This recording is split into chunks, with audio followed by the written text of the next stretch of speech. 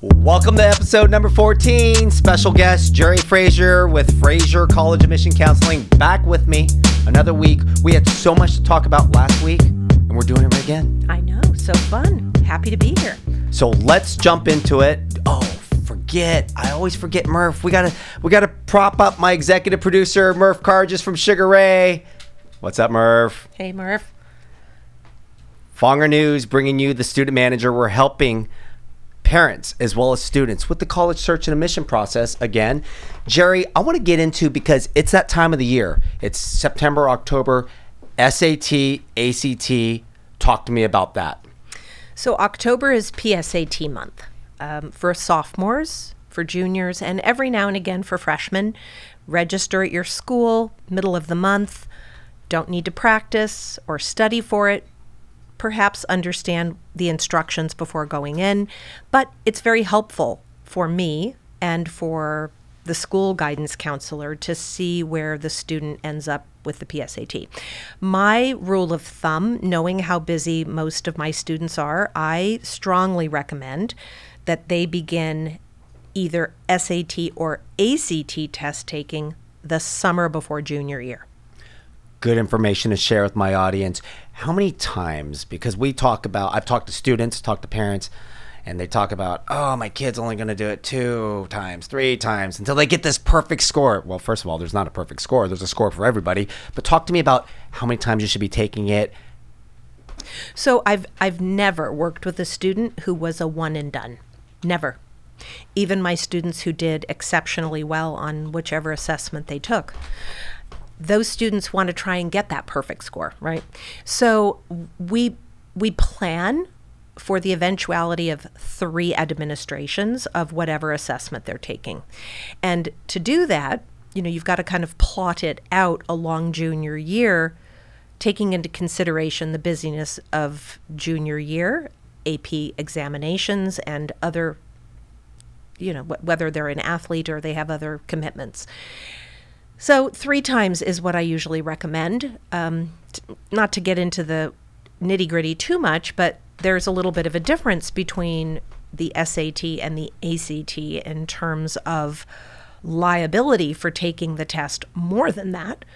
Excuse me. With the ACT, a student owns her scores, and if she has a bad test day, migraine, bloody nose, whatever it might be, she can expunge a score, and that score is forever gone from her record. When you take the SAT, that is not something that's there. And so some students are hesitant since they know the SAT test will be a part of their permanent record, they're hesitant to take the test unless they've properly prepared. So sometimes that may mean that a student is rescheduling. And if we begin early in junior year using the summer leading into junior year, then that gives some flexibility there too, to plot it out. Let's talk about the differences, because my daughter, Sophia, ACT, Julia went that route, but we said maybe she might have a different learning philosophy and style, where now she did the SAT. High level. So about 1/3 of students who take both assessments favor one over the other. So 1/3 favor the ACT, 1/3 favor the SAT, and 1/3 are in the middle, and it's a draw. So with my students, I strongly recommend, I tell them, if a job's worth doing, it's worth doing well. Therefore, I think you owe it to yourself to take a diagnostic for both.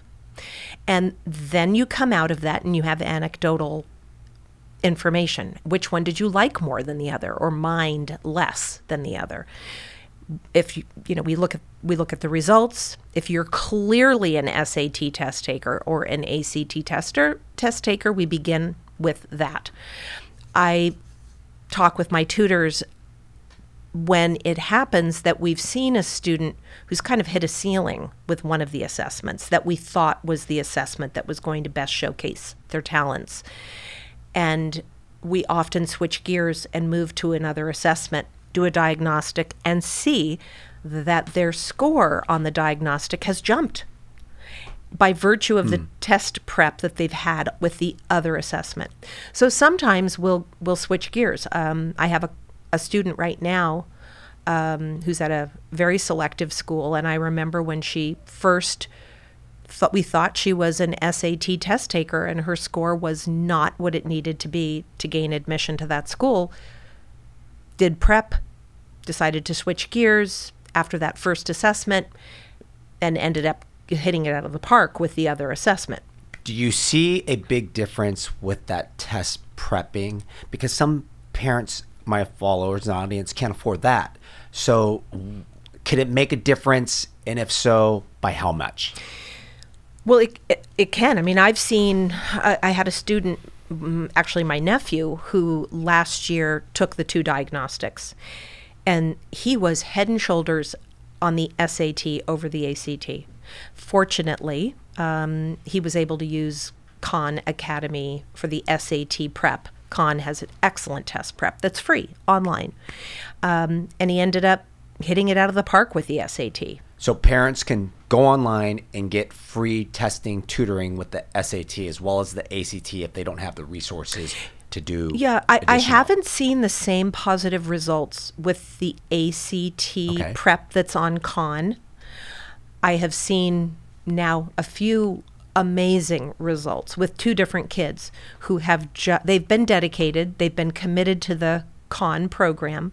They've gone at their own pace, but they've scored very, very high. Now, something I will say briefly, people ask, are the tests different? A few years ago, the tests were changed significantly so that they are more alike now than they were before. People will say, well, the ACT has a science section. Shouldn't I take that if I'm a good science student? And I say it's really science reading. And so it's really more problem solving and reading accuracy and fluency. My son, the doctor, did the worst on that section because was at that time a reluctant reader. So we ended up using... Sounds like my daughter, Julia. Ended up using the SAT, where there was no science section at that time. Now what the SAT has done to kind of level that is they have reading passages which are scientific in nature. So now even though it's not called science, even the SAT now has that type of... Let's go into the essay. Give my followers and audience 2 or 3 things they should focus on and 2 or 3 things they should stay away from. Now, do you mean the essay for the... College essay. The college essays. Well, I really do like it when students take a personal, different, anecdotal take. For example, I had a student one year who wrote about his Green Bay Packers sweatshirt. It went everywhere with him. It was so the sweatshirt was talking. He ended up at Pomona College, very highly selective school. I had a student who wrote about pink boxing gloves. Obviously a girl.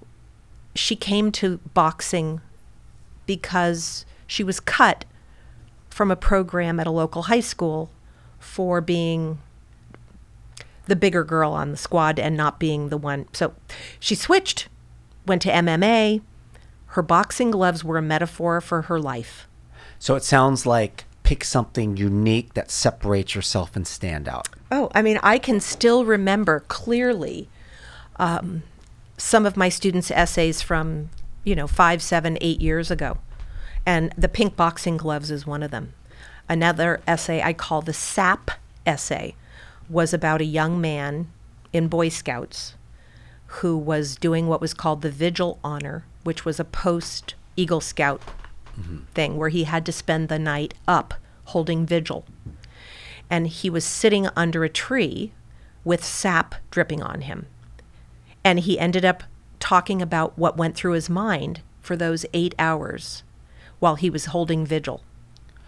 Let's talk about what to stay away from. And before you answer it, it's because I had a student, a guest, actually, Murph, you remember, Claire, all right? She talked about she felt she just checked boxes.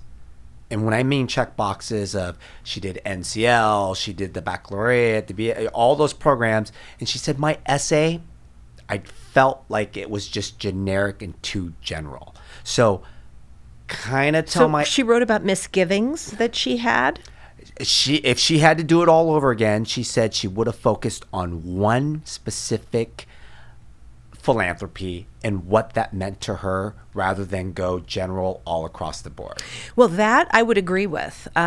So with regard to that one thing you said, I tell my students that freshman year is a great time to cast their net wide.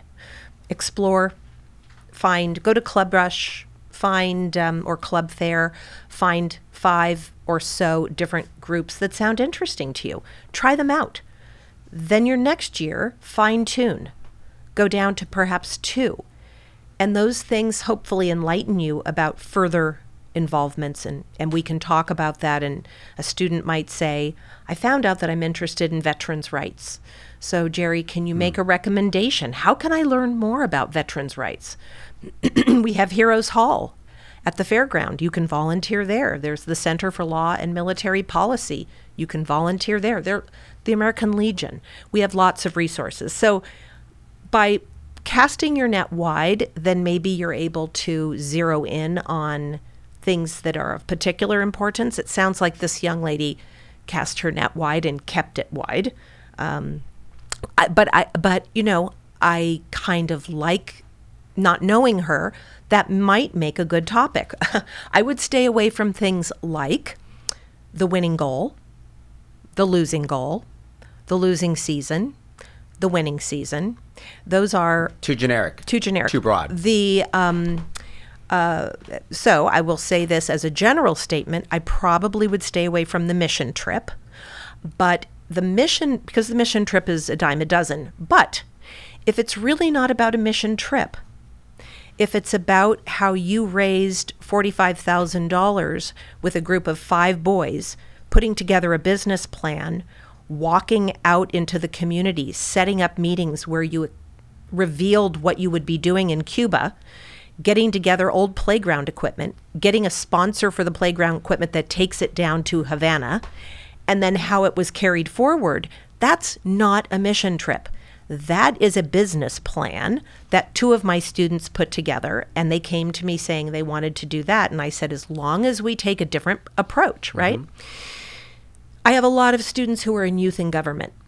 Some of them are hesitant to write about youth and government because it is such a common, in our area, it's such a common involvement. That's what I call checking that box. But to them, I've said, you are not writing about youth and government. You're writing about the fact that you had the courage to get up in front of that delegation and propose an alternative bill when no one else had the courage. And when you were basically, the guy who was up before you was preaching to the choir, and you went up and you advanced a different proposition, and that took courage. And so I've told students, I don't view that as a Y&G essay. I view that as personal courage. And, you know, that, right. So I wouldn't say that you're not going to write about a youth in government. You might just write about what it meant to you, and that personal detail is what makes all the difference. I think you look at things that just separate and make it meaningful and impactful. I talked to Sophia when she did her essay, and she talked about, because Julia was seeking her advice, and she said, I just went online and I looked at their virtual tour, which we could talk about, and she made it personal to that campus and what she would have that impact and be on that campus. And you've seen some of Julia's essays. I've read them. We're not going to mention it over here, but some of those are really personal. And I said, wow, that does kind of separate yourself from kind of what you're Well, the doing. college essay, I believe, and my students, I think, have had great success in admissions. So I will say that I think we've got it right. The college essay is a conversation. And the college is looking at you, assuming you have grades and test scores that are in the region. Yes. Then they're looking to see if you play well with others. You know, like the kindergarten principle. You know, do you play well with others? Are you someone who can make a difference at this school? Are you someone who is insightful? And it can be everything from, you know, like I said, the Green Bay sweatshirt. I think about my youngest son in one of the essays he did about coin collecting. How many kids do you know these days who coin collect? None. Not many. But he got into it with my father. And the way my dad hooked Grant into coin collecting, Grant loves history. So he used every coin as a bridge, as a history lesson. And Grant recounted that. Good information. I want to talk about the number of colleges a student should be looking into when they apply. We talk about the reach schools, the moderate schools, the safety schools. You've given great information leading up to applying to college, the SAT, the ACT, the essay. Now, I still got a lot of stress and pressure as a student, as a parent, right? So how many colleges do you recommend they should look at? So my students typically apply to 10 colleges, but that's a bit of a fudge because the UC schools count as one college. So if a student is applying to 3 UCs, then they've actually applied to 12 colleges. Or if they're applying to San Diego State and Cal Poly SLO, that's one college. So you get the point there, that it ultimately ends up, I've had students apply to as many as 20, which was a little off that was unusual. And I've had students who apply to as few as 8. So break it down into, because my recommendation is, and tell me if you may agree or disagree, about 3 to 4 stretch schools, 4 to 5 moderate schools, and then maybe safety schools 2 to 3. I agree. And I think what I hear a lot from my students when they begin this process is, I don't know if I'll get in anywhere. And I say, I assure you, if we apply to these schools, you, barring some strange, unforeseen, ripple that goes through the college admission process, you will get in. And so often we apply to some schools where I happen to know, the student may not have visited, but I happen to know that a school is a wonderful fit for this student, could be a wonderful fit. And I know that the student, because of her or his grades, test scores, activities, is likely even to get some money, and they're likely to hear back from the college relatively quickly, right? So that then becomes a celebration. I had a student get into KU last night, and he said, now I'm going to college, and I can't tell you how good I feel. I said, you're going to be your first of many. I doubt he's going to go there to Kansas, but his mom had gone to Kansas, and he's been there a number of times, and he felt some obligation to apply, and he has family in the area. Hey, he's in. I often do this with ASU because ASU has rolling admission, and students hear relatively quickly. And then once they get in, then they think about, and there's no essay, by the way, so that takes a lot of edge off. And then when they get in, they often think about applying to the Honors College at ASU. So Butler is another one. I know you love Butler. Butler Bulldogs. Yeah, I love Butler. And I love Lawrence, Kansas as well. Oh, well, have you been to actually Lawrence University? I thought you were going to go to Lawrence. No, I didn't have time for that stop. Okay. We visited KU. And Yeah. then we kept on going to MIZ, ZOU. Big in the news today. You know what? You beat me to the punch. I haven't even looked at what's going on. And Yeah. Well, we could go on. There's won't big talk about that. Caltech. There's lots of stuff going on today. Because I do want to talk to you about. So back to your feeder school, or your the way you outlined your vision of. Yes. Schools that are in your target, schools that are moderate, and then schools that are a reach for any student, okay? If I'm working with a student who's perfect, and has very interesting, and they're, some of those kids are out there in our community, and I've had the pleasure of working with them, I still tell them, applying to Stanford, it's a reach. Applying to Penn, it's a reach. Should a student apply to a school even though they got accepted that they know they're not going to attend? And let me expand on that, because I've had some guests and they said, I knew I was going to get into some, but they were applying to schools that just created more work for them. And they said, even if they got in, they knew they weren't going to go. And I said, well, why did you apply there? They're like, I don't know.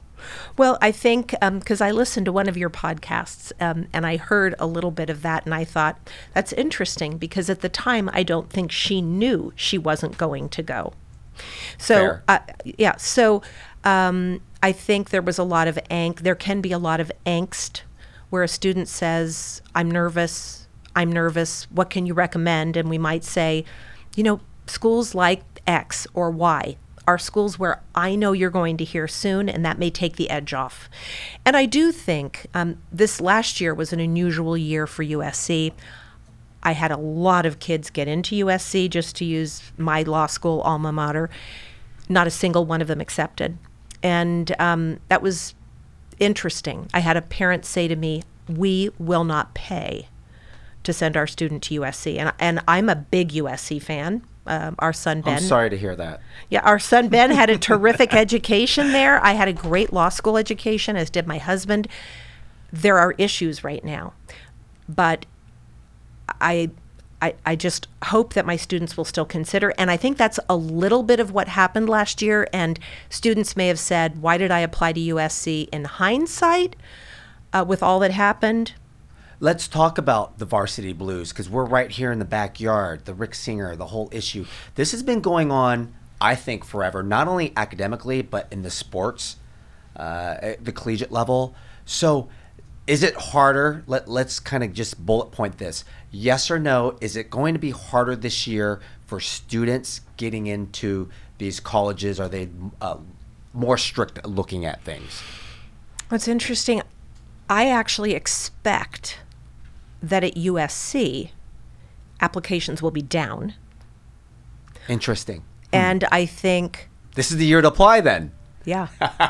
That's my prediction. I'm going to go on record to say I predict it. Audience, and followers. Yeah. And she's telling you now to apply to USC. Well, based upon my students who are applying right now, and it's a small sample. I mean, I only have 14 seniors, but not a single one so far has applied to USC. Interesting. I have a couple who have USC on their lists, and a few who are bubble kids who I've said, this might be the year to do it, because I'm basing it on communications with other IECs who've said the same thing that I've said, that none of their students went, or maybe one or two of their students went, or students who were admitted second semester actually were admitted, they got in first semester.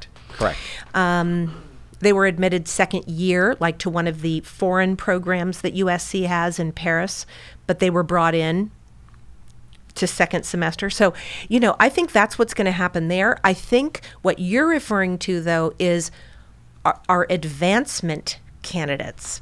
Advancement is a department within most colleges where they deal with donor intent, board, trustee members, big donors who have their names on the buildings or on the dorm halls or what have you. I think there's probably going to be a bit more care with regard to that. Yeah, but let me ask you this, because are these people idiots or what? That's actually probably the correct way to do it, rather than trying to fake up an image. You're donating to a building or to this institution, and it's transparent. Yeah, yes, it's transparent. It's black and white. Well, I will tell you, because I do have some information from Pomona College, because I've been involved there, and I'll say that Pomona nonetheless would never admit,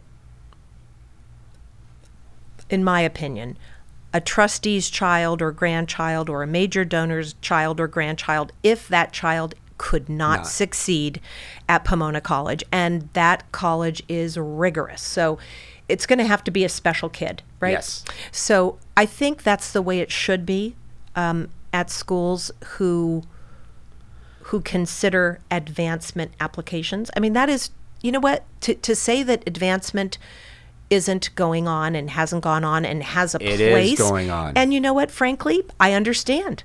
I understand. Your Right. trustees, your big donors. But at the end of the day, Jerry, because take away the advancement, let's just talk again with the student applying to a college. You want that student to be a good fit at Yes. that school. You don't want to be, I'm not going to say, or they're going to be challenged or struggle. Why are you applying to this college when you know you're not even going to be maybe successful there, right? Because there's over 2,500 colleges, and there's a right college for every kid. Well, you hit the nail on a point that I try to talk to my kids about when they're making a decision between or among their acceptances.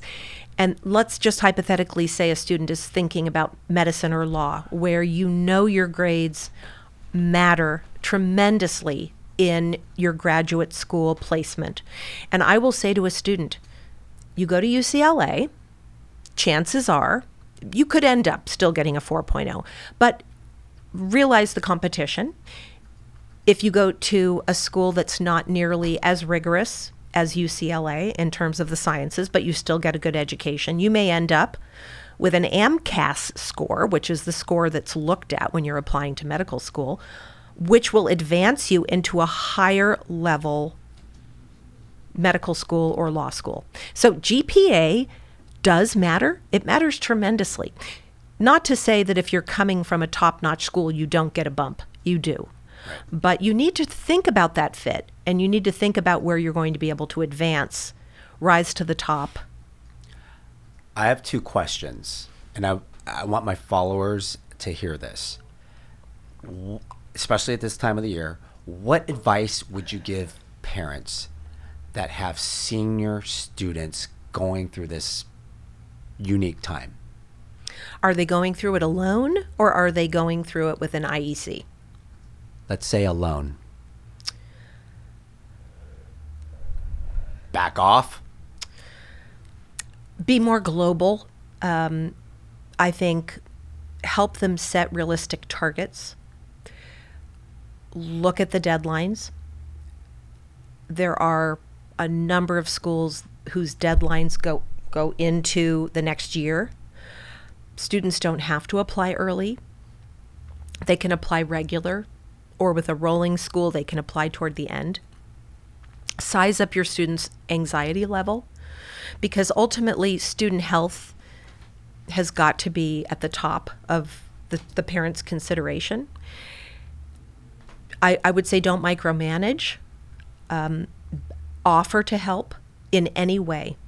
For examples, I have parents who are willing to take a student's essay and pop it into the application for them, fill out all the demographic information so the student doesn't have to worry about that. The student can be focusing on the creative. Great advice recommendation. Now go to the student. What advice recommendation, no counseling, they're out there on their own. What recommendation would you give them? This is free advice, by the way, parents and students. Be different. Be personal.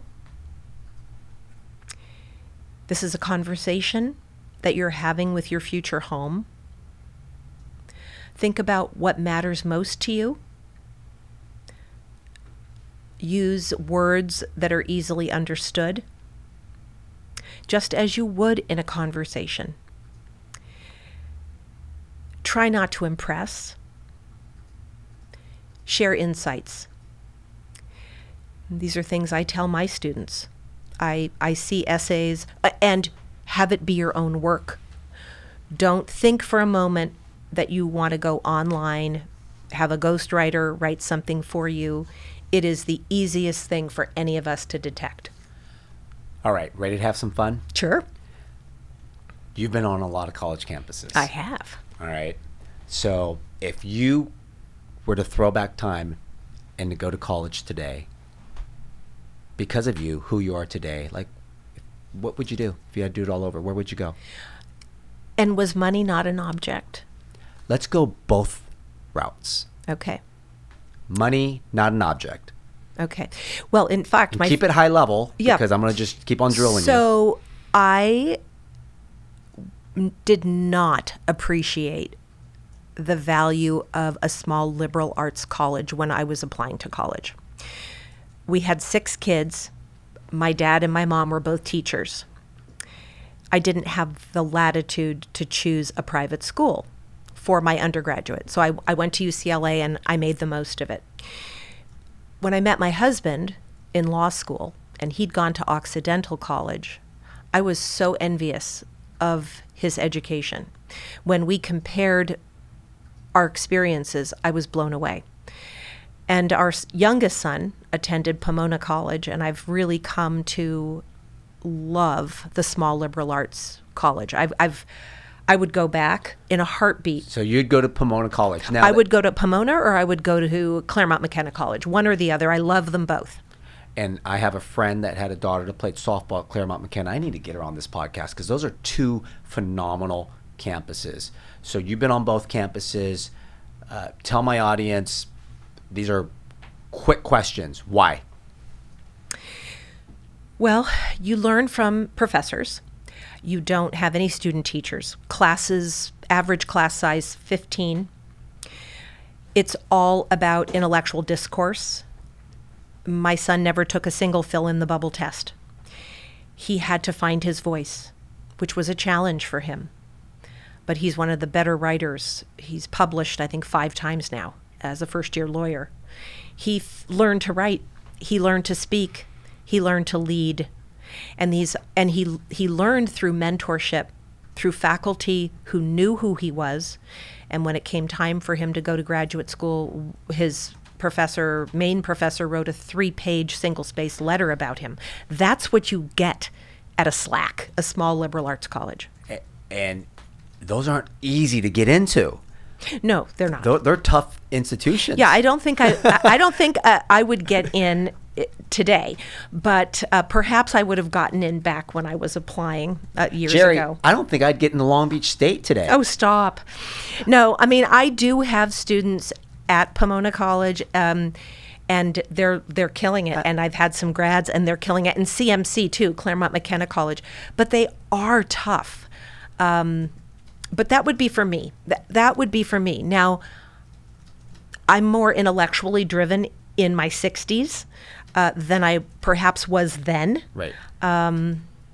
What about, I'm going to throw 2 institutions out locally, SoCA and Masters.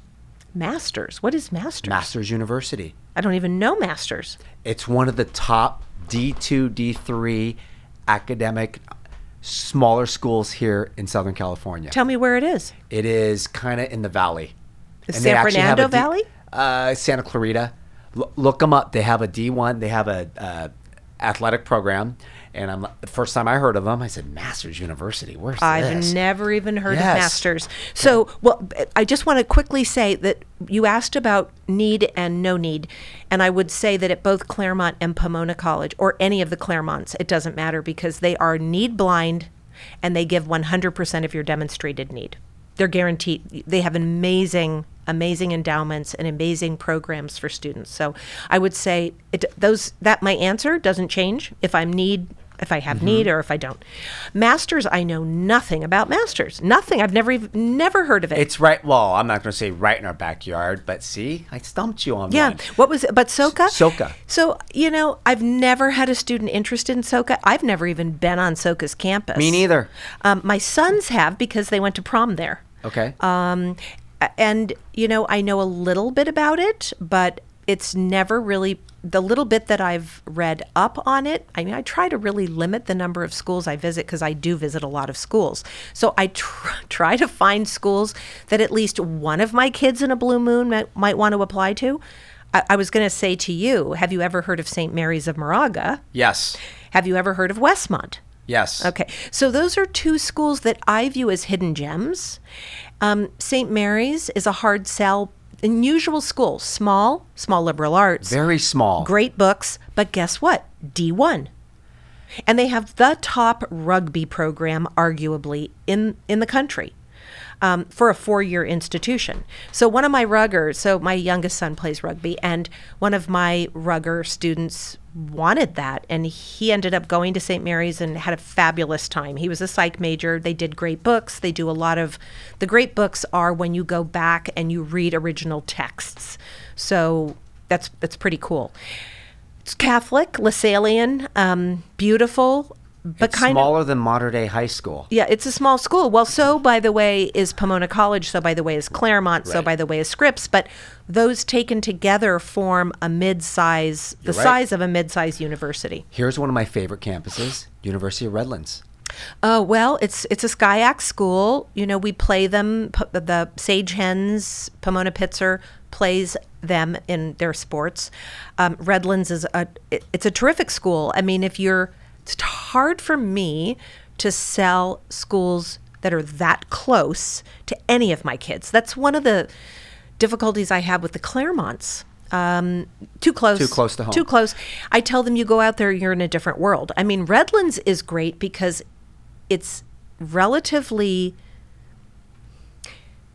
I don't want to say it's easy to get into. They accept more than they don't accept. Right. They have a really nice vibe on campus. They have an active athletic life. They're usually competitive in the SCIAC League, which is a D3 league. Yeah. So let's, as we finish up and wrap up, for students and parents listening out there that don't know what else is out there, I'm going to go regions, all right? And we're going to play a little game because some will be for the 3.9 students, 29, 30 ACT above, and then we're going to have that 3.4 to 3.9 student. Are these weighted GPAs? These are weighted, Okay. yes. 26 to 29 ACT because we don't want to fall into stretch moderate schools.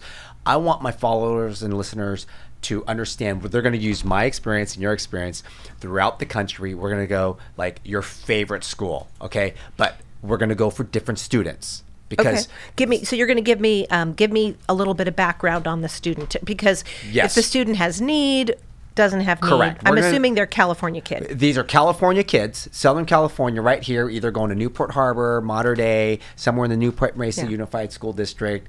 As my followers and expand to Northern California, it'll reach everybody as they download and listen to Geri Frazier, our special guest. Let's go with the 3.4 to 3.9 student, unweighted. And their SAT is around 25 to 28, okay? So I'm looking on the Pacific Northwest. What school stands out? Just the school. Are they religious? Or would they mind, We're open right now. they're open. So I happen to like University of Portland. Great school. I Right li- on the hill. Yeah, I like Lewis and Clark. Lewis and Clark for the right student, especially social studies, art history, wonderful. A lot of California kids, if you want a school that's out of state, but yet I think 30 some odd % are from California. I love Gonzaga. I know I don't get kids too interested in Gonzaga, but I love it. You didn't get my daughter Julia No, I know. interested. I threw it out there too. And then when she came back to me, I said, that's like a mini Notre Dame. It I said, is. You're out there on the East Coast. I said, I've been there, done that. There's so many other schools. And he's got to find the right fit. Well, the It's a good problem campus, is though. Gonzaga, it's a beautiful campus, Beautiful. and they've got of course, their basketball team is fun. Yes. So for my kids who like to follow sports. Yes. I do work with a lot of kids from Catholic schools, and so if they're looking for that, I'll point that out. Seattle University is That's another one. another good school. Yeah. Let's head over, same student. Let's go to the Midwest. Oh, well, Butler. I mean, I enjoy Butler. DePaul is a school that my students have great success getting into, and DePaul often sends the money, which is really nice. MSU, Michigan State, is a school that if a student goes to Santa Margarita out there, there's a special scholarship for you at MSU that's nearly a full ride, so you need to look into that. Santa Margarita students, Eagles out there. You could be Sparty out there in East Lansing. You could be Sparty. I think MSU, it's had its share of issues over the last year with Dr. Nasser and the gymnastics issue. Put that aside. We love the campus. The campus is great. It's flat. It's flat, but there's a great vibe. There, depending upon the departments. Reed. So Reed's an interesting school. The beginning you talked about English majors. I mean, Reed has more English majors than any other major. So for a serious writer, and for students who have the interest ultimately in going on and getting advanced degrees, because Reed is a feeder school, Reed can be good. Let's now go to the East Coast, kind of the New England states, East Coast. Continue with that student. So, and are we doing both 3, 4, and that whatever? middle. Yeah, because you know what? Obviously, my followers and listeners, the top ones, we know where they're going. We know where they're looking. But I so want there that are a middle. lot of schools in the Philadelphia area. I've got family in the Philly area, so I travel there quite often. I really love Nova. I think Villanova provides a lot for a student who is not just an intellectual, but really loves athletics. They've got a great swim program. Of course, they have a wonderful basketball program. Nova's become a little bit more selective since they've done so well, in the NCAA tournament. For the higher level student, I love some of the mainline schools. So there's an old railroad, track that goes up and down the main line, and you've got schools that are part of a consortium. So there's Haverford. I've had a couple of kids there. I've got a sophomore there right now who plays soccer, and across the road, Bryn Mawr and Swarthmore. Those are part of a consortium, and they're in a consortium with Penn also, although you can take limited classes at Penn. So those are some that. Let's move down south now. Continue with that middle. So I have a tough time selling the South. Why? I think some of my students believe that some of my Jewish students are a little nervous about the South. I tell them if they should consider Emory. Emory has a high population of Jewish students. And right there in Atlanta. Right. And but when I start making suggestions about some of the other schools, Clemson is always a school that comes up. So does Alabama. Interesting, Murph. Right? You're having a hard time selling the South. The South is very different. How many guests have we had on talking about transferring from Bama and Vanderbilt? Which are Vanderbilt? Well, I will say I love Vanderbilt. Ditto. Yeah, Vanderbilt's great. Well, of course you would love it, Murphy, because of the music. I mean, the students at Vandy, I just had a niece who graduated from the Blair School last spring, and it was an amazing experience for her. She was a harpist, and she is staying on in Nashville she's involved in a music concern. There's so many great opportunities, food, music, outside of campus. And there's Belmont, so right across the way. So you've got Belmont is a great school. Great school for the right student. At the football stadium is like... You're right in Nashville. So there's a lot. But they transferred for different reasons. Well, so I've had students transfer from Occidental College to Vandy because Oxy was too liberal and they were looking for something just a little bit more mainstream, and ended up graduating and loving Vandy. So what I like about Vandy is I love their residential housing for freshmen where you're living in dorms over the freeway or over the thoroughfare with only freshmen. And you have resident advisors who are typically faculty members and their families who live within the dorms. It's a really nice support system. So Emory, students... Vandy, you said another, Rhodes College. Have you been to Rhodes? I have not. I've not been to Rhodes. Rhodes is a wonderful school. Small, Division III, athletics. They've got a totally supportive athletics program there. But with my audience and followers now, as we wrap up, we've mentioned a lot of great schools across the country. They might not be able to go out and fly out there, visit. Leave them with one fact, tip. How can they find out more about these schools? Okay, two ways. One, there are free resources. University is a free resource online. So is Campus Reel, REEL. Go to those websites, as well as student posted. If you go to YouTube and put in Vanderbilt University, you will have students who've posted tours of campus that are unofficial.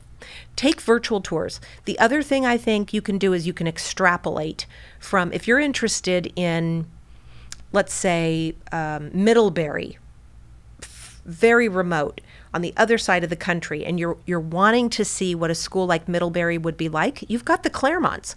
Go out and visit Pomona College. Pomona would be a good school to visit and say, did I like that? But Middlebury is a standalone small liberal arts college, so you'd have to put blinders on. She's giving you a lot of good information. There's a lot of good colleges out there, a good fit for everybody.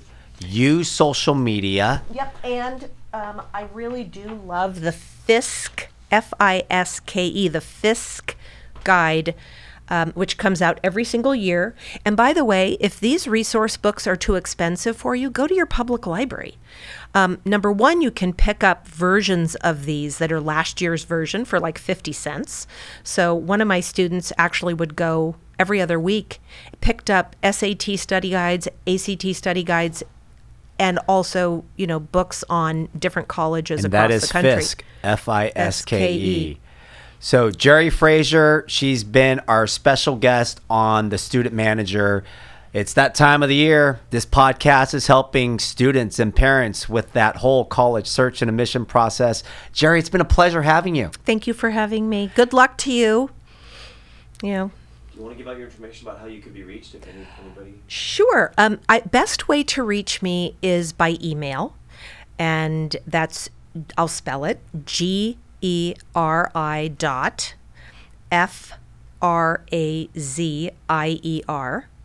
@sbcglobal.net. I do have a website, but that is password protected for my students. So if we begin working together, you'll have a password. But best way, email. Give me information. If you write to me, tell me what year your student is, where your student goes to school, and just take an opportunity to brag a little bit about your student so I know a bit more about your family and your student. And if you can't get a hold of her that way, you can always reach the Fonger News, right? Good friends with Geri. She's helped out Sophia, a freshman at UW, Julia, my senior at Mater Dei, and soon to be my 8th grader, Joshua. So we got to thank and give props. Murph, you're getting free information all the time. So we got Murph Carges here, formerly of Sugar Ray, executive producer. Thank you for listening, my followers. Until next week, Fonger News out.